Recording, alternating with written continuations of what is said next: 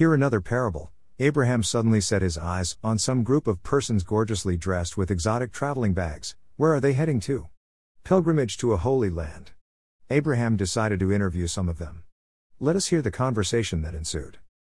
Mr. X, where are you heading to? Israel, on a pilgrimage.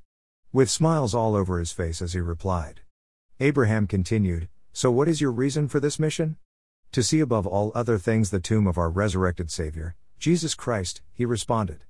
Abraham then probed him further, is it commercial tomb A or commercial tomb B? And the man replied, is the tomb I am going to see in Israel commercial? You mean it is fake?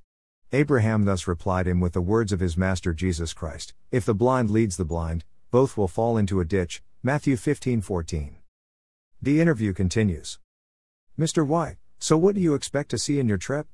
The upper room where Jesus had his last supper with the apostles before he was crucified, the man replied. And Abraham nodded and he said, is it the one that was destroyed by the Romans in AD 70 or the make-up one that is spinning money for physical Israel?